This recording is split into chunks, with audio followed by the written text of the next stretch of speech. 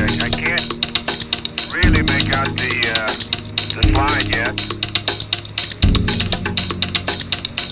Most of the Northwest Massif are still in shadow due to the sculptured hills. And just at the point where we can start really to see through the shadows and see some hummocky terrain on the North Massif that just went out of my next reach.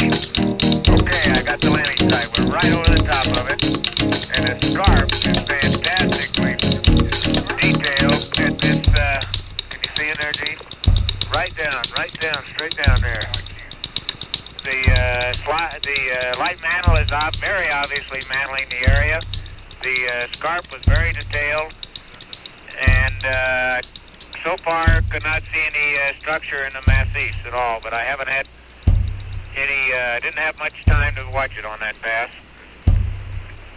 I'll tell you, from this altitude and with that low sun, there's no question of the sharpness of the topographic features in the landing area.